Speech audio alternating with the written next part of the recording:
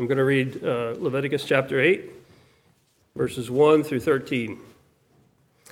Leviticus chapter 8, verse 1. And the Lord spake unto Moses, saying, Take Aaron and his sons with him, and the garments, and the anointing oil, and a bullock for the sin offering, and 2 rams, and a basket of unleavened bread. And gather thou all the congregation together unto the door of the tabernacle of the congregation. And Moses did as the Lord commanded him, and the assembly was gathered together unto the door of the tabernacle of the congregation. And Moses said unto the congregation, This is the thing which the Lord commanded to be done. And Moses brought Aaron and his sons, and washed them with water. And he put upon him the coat, and girded him with the girdle, and clothed him with the robe, and put the ephod upon him. And he girded him with the curious girdle of the ephod, and bound it unto him therewith. And he put the breastplate upon him. Also he put in the breastplate the Urim and the Thummim. And he put the mitre upon his head, also upon the mitre, even upon his forefront did he put the golden plate, the holy crown, as the Lord commanded Moses. And Moses took the anointing oil, and anointed the tabernacle, and all that was therein, and sanctified them. And he sprinkled thereof upon the altar 7 times, and anointed the altar and all his vessels, both the laver and his foot, to sanctify them. And he poured of the anointing oil upon Aaron's head, and anointed him to sanctify him. And Moses brought Aaron's sons, and put coats upon them, and girded them with girdles, and he put bonnets upon them, as the Lord commanded Moses. You may be seated. God bless you.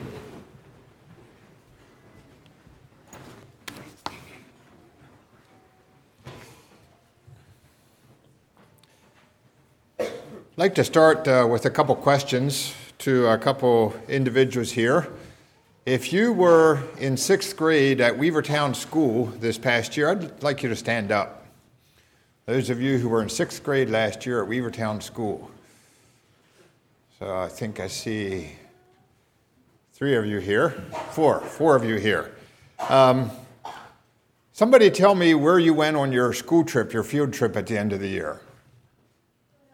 Philadelphia, okay. Somebody tell me what you saw in Philadelphia. Franklin Institute? Something else? Anything else? The Liberty Bell, okay. I was about ready thinking that you spent all your day at Franklin Institute. Do any of you know what is written on the Liberty Bell? Do any of you remember that? Okay, you may sit down. I'll take the pressure off of you. Can anybody tell me what is written on the Liberty Bell?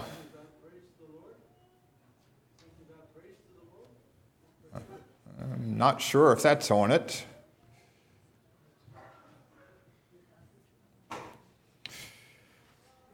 There is a verse from the Bible written on the Liberty Bell. The verse says, Proclaim liberty throughout all the land unto all the inhabitants thereof. So I found it interesting that there's a verse from the Bible on one of America's favorite emblems. And I might mention that a little bit later. It has been said that preaching a sermon is the closest that a man will ever come to having a baby. Now, maybe you think that's a strange statement. Let me explain it a little bit. There are some interesting comparisons. They both start with conception. A sermon begins when an idea is planted. And then there's a period of development. As that idea develops, begins to take shape, grows, and forms. There's often a period of anxiety and fear and anticipation that precedes the time of delivery. And then there's the climax, the delivery of the sermon when it's presented to the public. And then the delivery is sometimes followed by exhaustion or maybe even depression, which you could compare to the baby blues. Now, why do I say that? The sermon today was conceived on February 5th of this year, when Aaron Stoltzfus had a topic after Sunday school here at church. And he ended the topic with the words, "I'll let you think more about it." Well, I've been thinking, and those thoughts that were planted on that day gradually developed into the sermon for this morning. Can someone here tell me what Aaron talked about in that topic back in February? What book of the Bible he talked about? He referred to it as the death of Bible reading plans. Someone need to tell me what the book was. I think Leviticus or somewhere around there. Yeah, it was Leviticus. So you might still have your Bibles open to Leviticus. And if I remember right, I think Aaron may have mentioned that he hasn't heard many sermons from Leviticus here at Weavertown, and perhaps that was kind of what stimulated my thinking somewhat. I do have records of all the sermons since I was ordained, so I checked back through the records. And in the last 11 years, there were two sermons here at Weavertown that used a text from Leviticus. One was in August of 2015. Norman Kaufman preached a sermon with the title, "The Two Aarons," and it was preached at Aaron Lapp's retirement service. And then a bit later, John, you preached a message based on Leviticus 25, or using that as a text, and the title was "Order in the Workplace." There's a well-known preacher, American preacher, that occasionally I listen to some of his sermons online. And he is known as an expository preacher, a preacher who doesn't necessarily preach topical sermons, but he takes a passage of Scripture and preaches through that passage. And you can go online and find all of his sermons arranged according to the passage from the Bible. So I checked him out, and I looked for his sermons from Leviticus over the past 40 years of his ministry and found not one. So I guess Weavertown has done a little bit better than that. I'd like to dive into the book of Leviticus this morning as we look at this sermon, Holy Unto the Lord. First of all, let's look at the context of the book in the biblical timeline. I'd like one of the children that are sitting with your parents this morning to tell me, what is the first book in the Bible? Somebody call it out. The first book of the Bible. Genesis, right. Genesis is known as the book of beginnings. It tells us about creation. It tells us the beginning of many things. And we find the book of Genesis to be an interesting book. We believe it. We believe the book of Genesis. It shows us the origins, including the origin of sin and the fall of man. And from the book of Genesis, which we enjoy reading, we recognize our need to be saved from sin.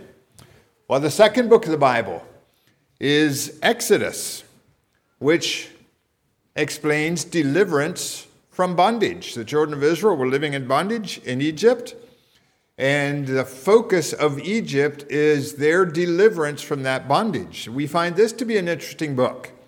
We enjoy reading the account that we find in Exodus. We recognize our need for deliverance from the bondage of sin, and we recognize Christ as our Passover lamb. So the book of Genesis, the origin of sin, we believe that, we recognize that. Exodus, deliverance from sin. Well, Leviticus follows right after that in a normal sequence. And the focus is, after we are delivered from sin, a call to a life of separation unto God and holy living.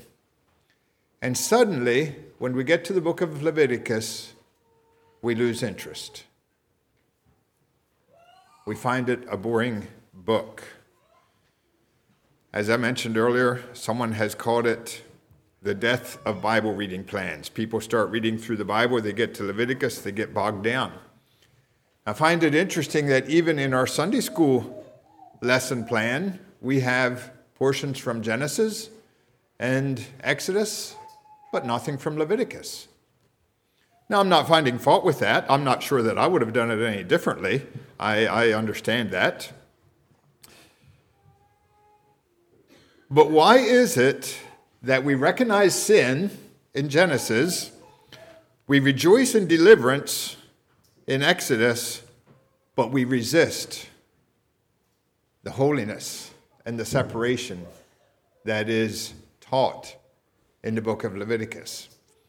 I was thinking a lot about that over recent weeks. We call Leviticus boring. We call it inapplicable. It's not pertinent for us today, we say. Is that because we don't like this idea of holy living? Is that as it should be? I don't think so. You see, God has a plan for us after salvation. After the book of Exodus, after deliverance from bondage, he still has a plan for our lives. And that plan is a plan of holy living. You see, life is not only about recognizing we are sinners, saying a prayer, and getting baptized, and then living as we please. That is not all that there is to life. God has expectations for how his people live. He made it very clear in the book of Leviticus that he has expectations. And you say, yeah, but that's the Old Testament. Well, God made it clear in the New Testament as well that he has expectations. We are called to live a life of holiness, separated unto him. The first word in the book of Leviticus is a very interesting word for a book to start with. It starts with the word and. Now, if I recall right, I was taught in English class to not begin a sentence with the word and, because an and is a conjunction that combines two things. So you need something before the word and. Well, there is something before the word and. The book of Leviticus is a continuation from the book of Exodus. It continues. So there's what happens in Exodus, and we are delivered from sin, and we are called onto holiness. It is the expected and normal progression. We just go right from the deliverance into the holiness to which God is calling us. It's the expected and normal progression. So I would say that the teaching of Leviticus is something for us to consider. Yeah, there's a lot of ceremonies and so forth that have been fulfilled in Christ, but they are given to us for a reason, and they have value. Well, let's move on and look at the name of the book. The name of the book in English is Leviticus, and that simply means pertaining to the Levites. We get this name from the Septuagint. Now, the Septuagint was something that the Jews used in the time of Jesus. It was simply a Greek translation of the Hebrew Old Testament. So that's where the word Leviticus comes from, the Greek translation of the Hebrew Old Testament. So Leviticus simply means pertaining to the Levites. And that's significant. We might ask, well, who cares about the Levites? That was then. I don't even know any Levites. But there's significance in that. The Levites were God's special possession. And we see that in numerous verses. I have one of them projected here for you. Numbers 3:12. God says, "And I, behold, I have taken the Levites from among the children of Israel. Therefore, the Levites shall be mine." You see, the Levites are God's. They belong to God because God claimed them for his own. That was his right. He had the right to do that. So because of that, the Levites did not do everything that everyone else did. Also, the Levites did some things that other people did not do. They belonged to God, They needed to do what God wanted them to do because they were his. The Levites were God's special possession. So who is God's special possession today?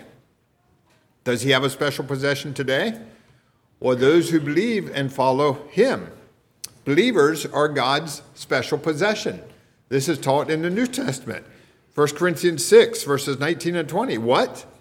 Know ye not that your body is the temple of the Holy Ghost, which is in you, which ye have of God, and ye are not your own? For ye are bought with a price. Therefore glorify God in your body and in your spirit, which are God's. So I say this is significant, this book that is pertaining to the Levites, because the Levites belong to God. We as believers belong to God. So there are a lot of similarities here, a lot of things that are similar. Believers today do not do everything that everyone else does. And there are some things that believers do that other people don't do. Why? Because we are God's. We need to do what he wants us to do. We belong to God.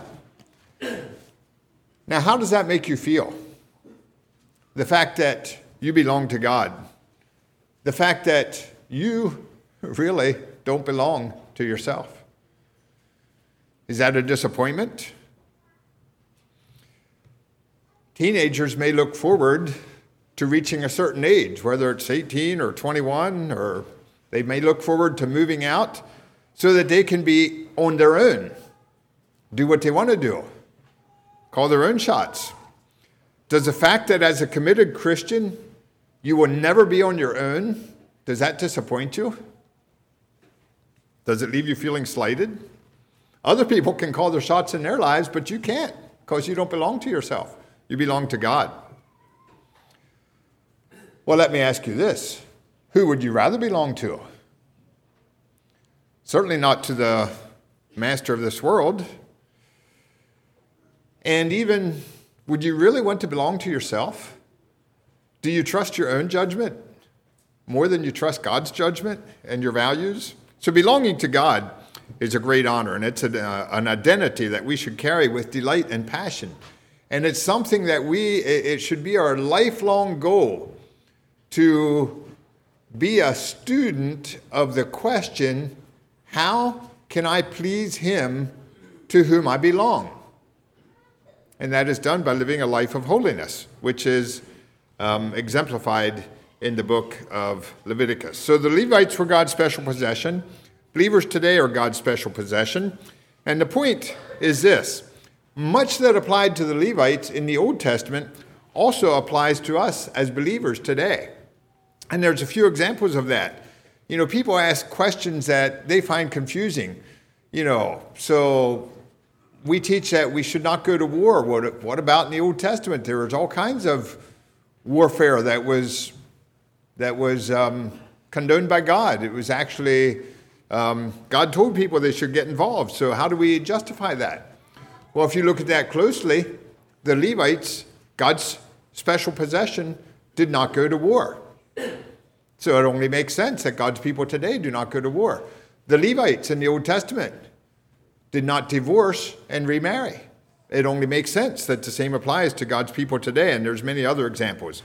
Some of you may remember about 7 years ago, I preached 2 sermons on this subject, comparing the Levites in the Old Testament to the believers today. So that fact, I think, should make the book that pertains to the Levites, Leviticus, of special interest to us. I'd like to look furthermore at the Hebrew name, and I'm not going to try to pronounce it because I'm sure it would not be correct anyway. But that name means, it was the Hebrew name for Leviticus in the Hebrew Bible, the 3rd book of the Bible. That's the name that it was given. And it was simply taken from the first, what I understand was one word in the Hebrew Bible, the first word in the book. In the English, it's 3 words, and he called, or in our version, and the Lord called. So I think that is also significant. God is calling his people today to holy living. So the book of Leviticus is a book of calling. The book of Exodus, near the beginning, starts out with God calling Moses, and the book of Leviticus also says he called Moses, but more than that, he's calling all of his people to live a life of holiness. Let's move on to 3 observations about Leviticus, just 3 brief observations. Most of the book of Leviticus is a direct quote from God. God speaking to his people and just simply being relayed. Many of your Bibles in the New Testament have the words of Jesus written in red. If our Bibles in the Old Testament would have the words of God written in red, most of Leviticus would be printed in red.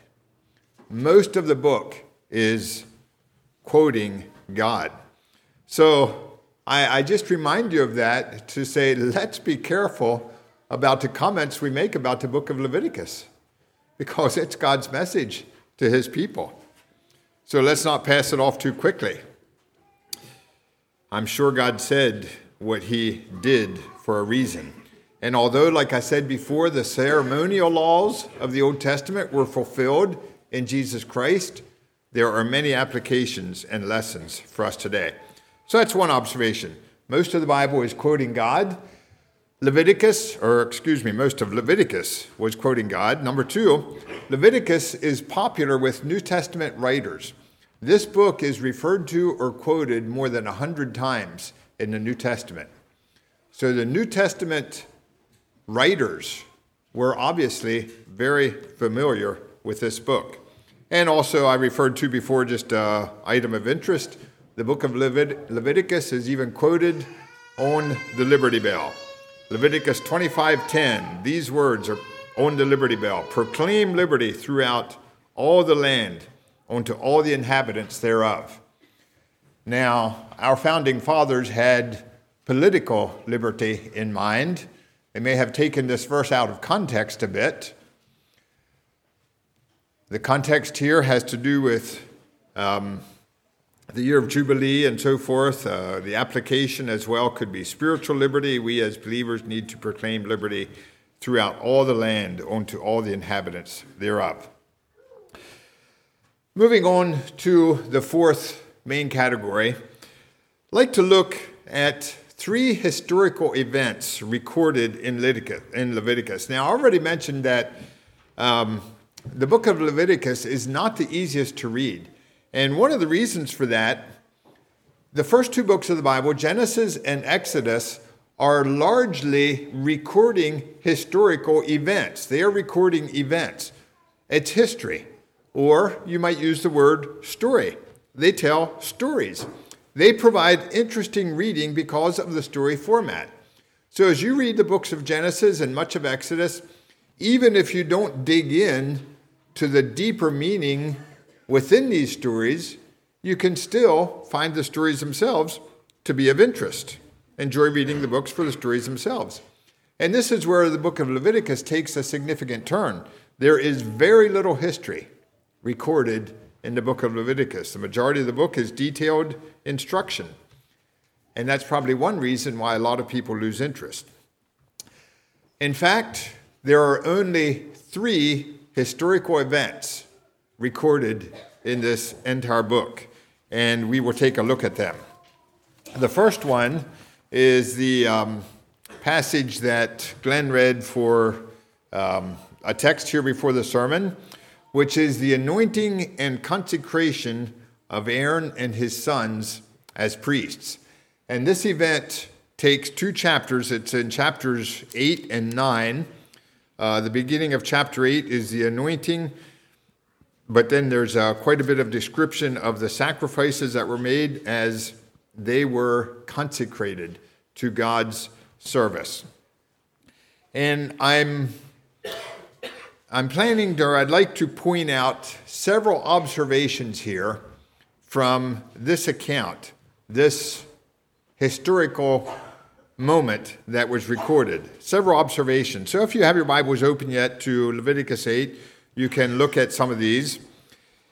The first observation is our consecration to a life of holiness should be a public affair. It should be known to the public. In verses 3 and 4, Moses was told by God to gather all the congregation together onto the door of the tabernacle. And Moses did as the Lord commanded, and the assembly was gathered together.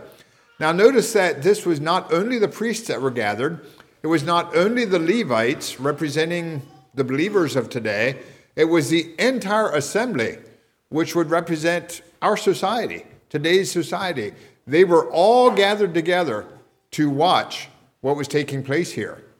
So this consecration to holiness is not something that was done in secret. It was not a private affair.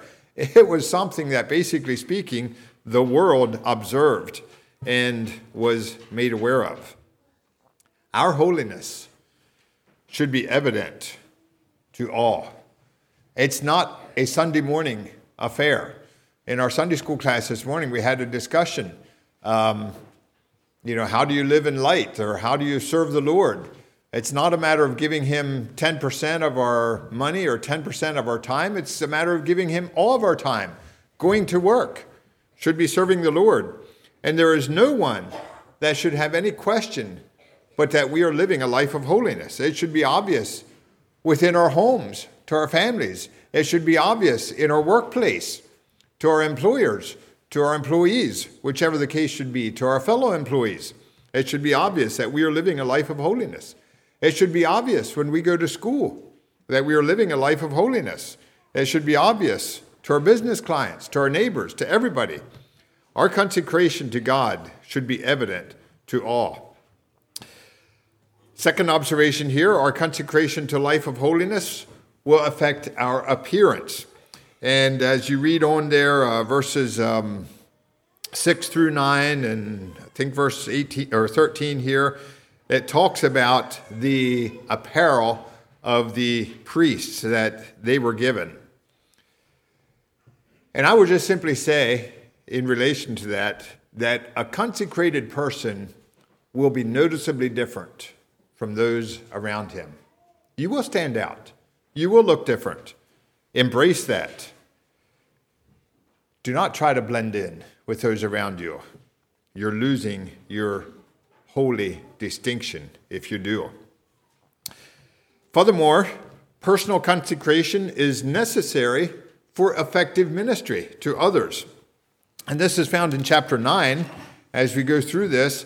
As you look at verse 8, chapter 9, verse 8, you notice that Aaron, it says, went onto the altar and slew the calf of the sin offering, which was for himself. So first of all, he offered an offering for himself. And then, down in verse 15, he brought the people's offering and took the goat, which was a sin offering for the people, and slew it. You see, Aaron first needed to prepare himself before he was able to have effective ministry to others. So fellow pastors, teachers, parents, mentors, whoever you are, this affects us. We need to purify our lives if we expect to be effective in reaching out to others, however it is. When there is tension in my home, it's a reminder to me to take a look at myself and ask, am I failing in some way that allows this tension to be in my home? I don't think it's fair for us as parents and whoever you are, as a mentor, a person of influence, to expect our children or whoever it is to rise above our own level of holiness and obedience and holy living. If you don't have a meaningful prayer life, don't expect to teach meaningful prayer to your children. If you aren't experiencing personal purity, don't expect to influence others towards personal purity. And if sports or earning money or having a good time in life is more important to me than missions and serving God, I think that's going to be reflected in my children. You want to see the values of a parent? Look at his children. See what their values are. Personal consecration is necessary for effective ministry. And finally, personal consecration to holiness will reveal God's glory to those around us. Near the end of this episode here, as Moses was dedicating Aaron and his sons to the priesthood and to their holy work, chapter 9, verse 23, and Moses and Aaron went into the tabernacle of the congregation and came out and blessed the people, and the glory of the Lord appeared unto the people. If I am consecrated to God in living a life of holiness, God's glory is going to shine on those around us through that consecration. When you are the person that God wants you to be, when you're living the life that God wants you to live, when you're exemplifying the holiness that God wants to show forth through you, His glory will not be hidden. It will not be contained. It will shine forth like fire that falls from heaven. Verse 24, there came a fire out from before the Lord and consumed upon the altar the burnt offering and the fat, which when all the people saw, they shouted and fell on their faces. So personal consecration in holiness will reflect God's glory. And I want to emphasize, it will reflect God's glory. There's nothing about personal holiness that is designed to emphasize your glory or designed to glorify you. It is God's glory. Well, let's move on to look at the second historical account that happened in the book of Exodus, and that follows immediately after here in chapter 10, the offering of strange fire. Two of Aaron's sons, and apparently this was shortly after they were dedicated, along with Aaron, shortly after that.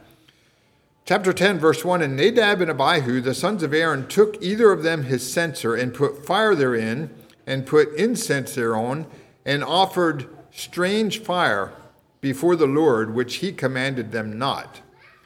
And there went out fire from the Lord and devoured them, and they died before the Lord. Then Moses said unto Aaron, this is it that the Lord spake, saying, I will be sanctified in them that come nigh me, and before all the people I will be glorified. And Aaron held his peace. Now, it's not exactly clear to me just what the offense was here in this case. Different people have different ideas. At any rate, I think it was clear at that moment what the offense was. I think they knew what the offense was. Some think that Nadab and Abihu wrongly took on the work of Aaron, who was designated as the high priest. These being priests took on the work that belonged to their father, the high priest. There's speculation that perhaps they took this fire into the Holy of Holies, which of course ends in death if you enter the Holy of Holies at the wrong time or in the wrong way. They may have offered it at the wrong time. Only on the Day of Atonement could anyone enter the most holy place. Or it could be that they did not properly prepare themselves before a priest went into the tabernacle. He had to go through the procedures of preparing himself in holiness. And perhaps they did not do this. Perhaps the fire was not the fire from the altar. And even if we read on to the end of this account, or a little bit later in this account, there's even the possibility that they performed this service while they were under the influence of alcohol. In verses 9 and 10, just right along with this account, the Lord spake unto Aaron, saying, do not drink wine or strong drink, thou nor thy sons with thee, when you go into the tabernacle of the congregation, lest ye die. It shall be a statute forever. And then it goes on to conclude that situation. So I'm not sure exactly what the offense was here. But at any rate, I think they knew what the offense was, and I think there are some lessons that we can learn. Number one, the price of disobedience is high. When God says something, it matters. Now, we may say, yeah, but we're living in a different age. We're living in a time period. We're living in the day of grace. And that is all true. But the fact remains, we are accountable before God, and we will be accountable before God, and we will stand before God. The price of disobedience is high. Another lesson, God's call is not something to be trifled with. Verse 3, God said, "This is it," or Moses said to Aaron, but the words of God, "This is it that the Lord spake, saying, I will be sanctified in them that come nigh me, and before all the people I will be glorified." That was God's call for his people. That's not something to be trifled with. Another lesson, careless attitudes matter. Sometimes we just have this carefree attitude. It doesn't really matter. Anything goes. Careless attitudes matter, and wrong motives matter. Proverbs 16, verse 2 says, "All the ways of a person are clean in his own sight, but the Lord examines the motives." You see, I can come up with a defense for anything I do. We're pretty good at defending ourselves, but God sees straight through that to our motives, and that's what he examines. Well, there's a third historical event that takes place in the book of Leviticus, and that's found in chapter 24. And I'll just flip to that here quickly. Chapter 24, verse 10, it says, "The son of an Israelite woman, whose father was an Egyptian, went out among the children of Israel, and the son of the Israelitish woman and a man of Israel strove together in the camp." And here's the offense. "And the Israelitish woman's son blasphemed the name of the Lord and cursed." Blasphemed the name of the Lord and cursed. "And they brought him unto Moses." And verse 12, they put him in prison, in ward, that the mind of the Lord might be showed. And the Lord spake unto Moses, verse 14, "Bring him that hath cursed without the camp, and let all that heard him lay their hands upon his head, and let all the congregation stone him." So again, there are details here that we do not know. This man had an Israelite mother and an Egyptian father. Were they married? We don't know. Was he the result of rape? Perhaps. Was he looked down on in society because of his mixed ancestry? Possibly. Was resentment building up within him until he reached a breaking point and blasphemed God and cursed? We don't know all those things. We don't know exactly what all took place before this. But there are some things that we do know. Number one, we are responsible for our actions. It doesn't matter if you say, well, I've had a disadvantaged background. I've had this hardship. I've had that hardship. I don't have it as easy as you do, so you can't expect as much of me. We are responsible for our actions. We can make excuses, but those excuses won't save us. We can try to cover our tracks, but that won't hide us. We can even point out the good things in our lives. Yeah, but do you know about this and this and this? Notice the good things in his life. His mother's name, in verse 11, was Shelomith, the daughter of Dibri of the tribe of Dan. So his mother had a good ancestry. We can even point out all the good in our lives, but that doesn't make up for the evil. We will need to answer for what we do, whether it was a deliberate action or an impulsive reaction. We don't know which it was here. We are responsible. Number two, sin must be dealt with. We may not allow the infiltration of evil to penetrate our lives. This man blasphemed God, he cursed God, and it was dealt with immediately. Sin needs to be dealt with. If we accept evil in our lives, it will only spread. And thirdly, God will protect his name. You cannot stand up against God and win. It's guaranteed. God will protect his name.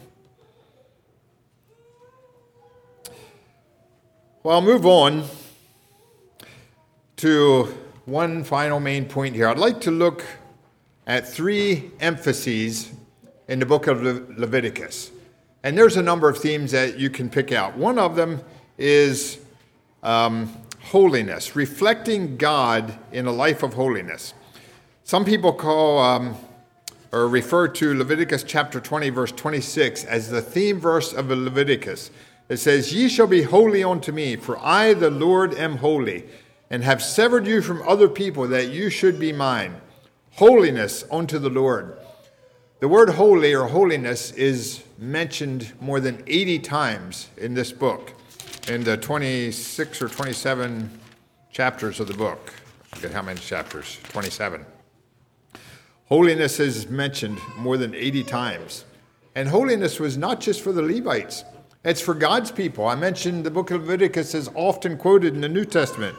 Peter quotes it in chapter 1, "But as he which hath called you is holy, so be ye holy in all manner of conversation, because it is written, Be ye holy, for I am holy." Holiness is a theme in this book. We are called to worship God in holiness. Now, remind you of the setting. The children of Israel had just come out of Egypt. They were camped at the base of Mount Sinai. And at the end of the book of Exodus, one of the last things we read about in Exodus, God set up the tabernacle. And then immediately following that, he goes on to explain how we should worship. He sets up the rules for worship. So in Exodus, he showed them where to worship. In Leviticus, how to worship. There are people today that say, all that matters is that you come out of Egypt. You come into the church. From there on out, you live a life of freedom. Forget the rules, forget the standards, forget the agreements, whatever you call them. They're not necessary. But don't forget, these are the words of God himself. He prescribed very specific methods of worship. And I think that applies for us today. Our attitudes matter. Think of Nadab and Abihu, who offered the unholy fire. What was their problem? I think it was basically careless attitudes. It doesn't matter how we do it. We can just do it our way. We don't need to do it God's way. They paid dearly for that.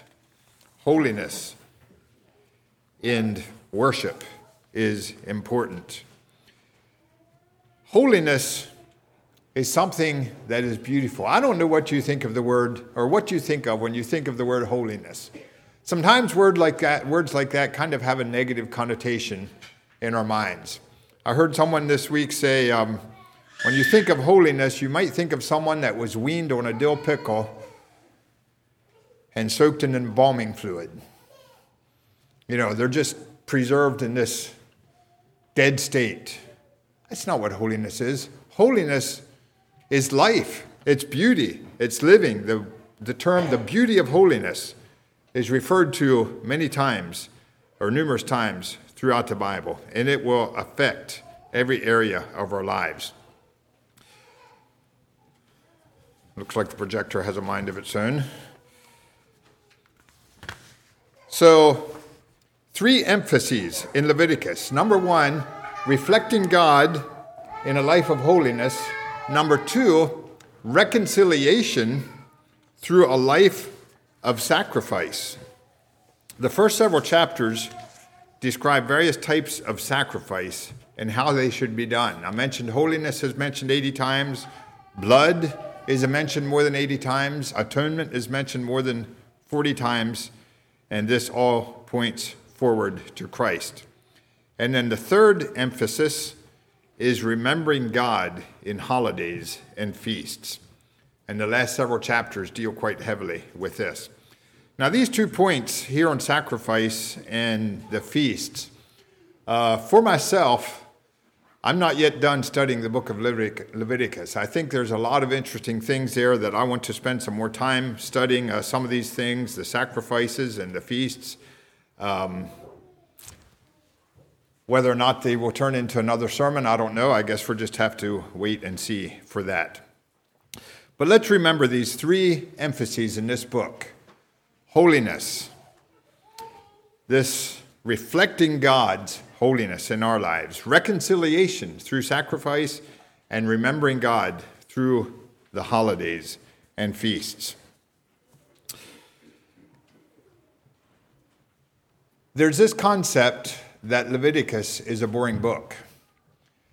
A lot of people look at the book of Revelation and they either look at it in one of two ways. Some of them look at it as a confusing book. Some of us look at it as an exciting book. Revelation is a book filled with excitement. And several years ago, or some time back, I remember just spending some time studying the book of Revelation. And the theme that probably stood out to me more than any others in the book of Revelation was the holiness of God. So the book of Revelation and the book of Leviticus have something in common: holiness. The one focuses on the holiness of God, and the other focuses on us reflecting the holiness of God so that we are prepared to meet God.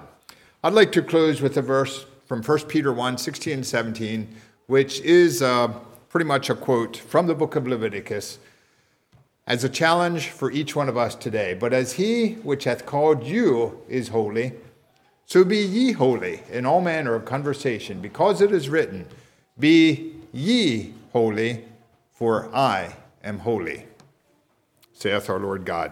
Let's kneel for prayer.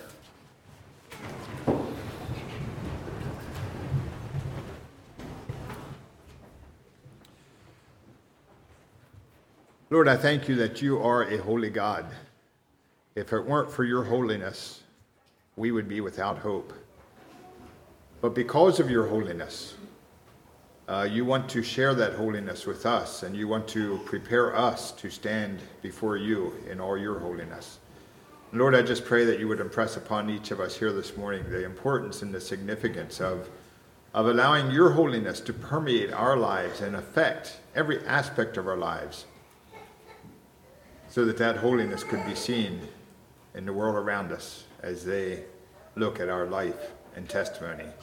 And Lord, our desire is that this would be for your glory, that the glory of your holiness would just shine forth and bring glory and exalt your name. We pray in Jesus' name, amen.